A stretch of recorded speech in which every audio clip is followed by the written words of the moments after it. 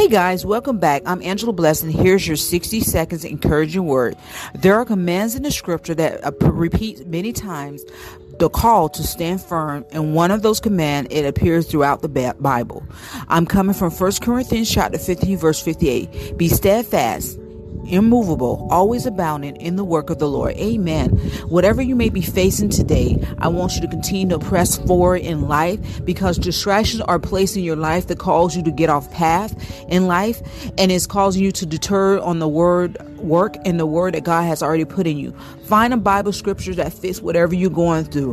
Hide it in your heart and continue to repeat it after each trial comes up, after each storm comes past. Do not be moved by what you see. Continue to strive forward, continue to press forward, and continue to be moved by God's word. Amen. Stand on God's word. He will never leave you nor forsake you. Love you guys. Be blessed.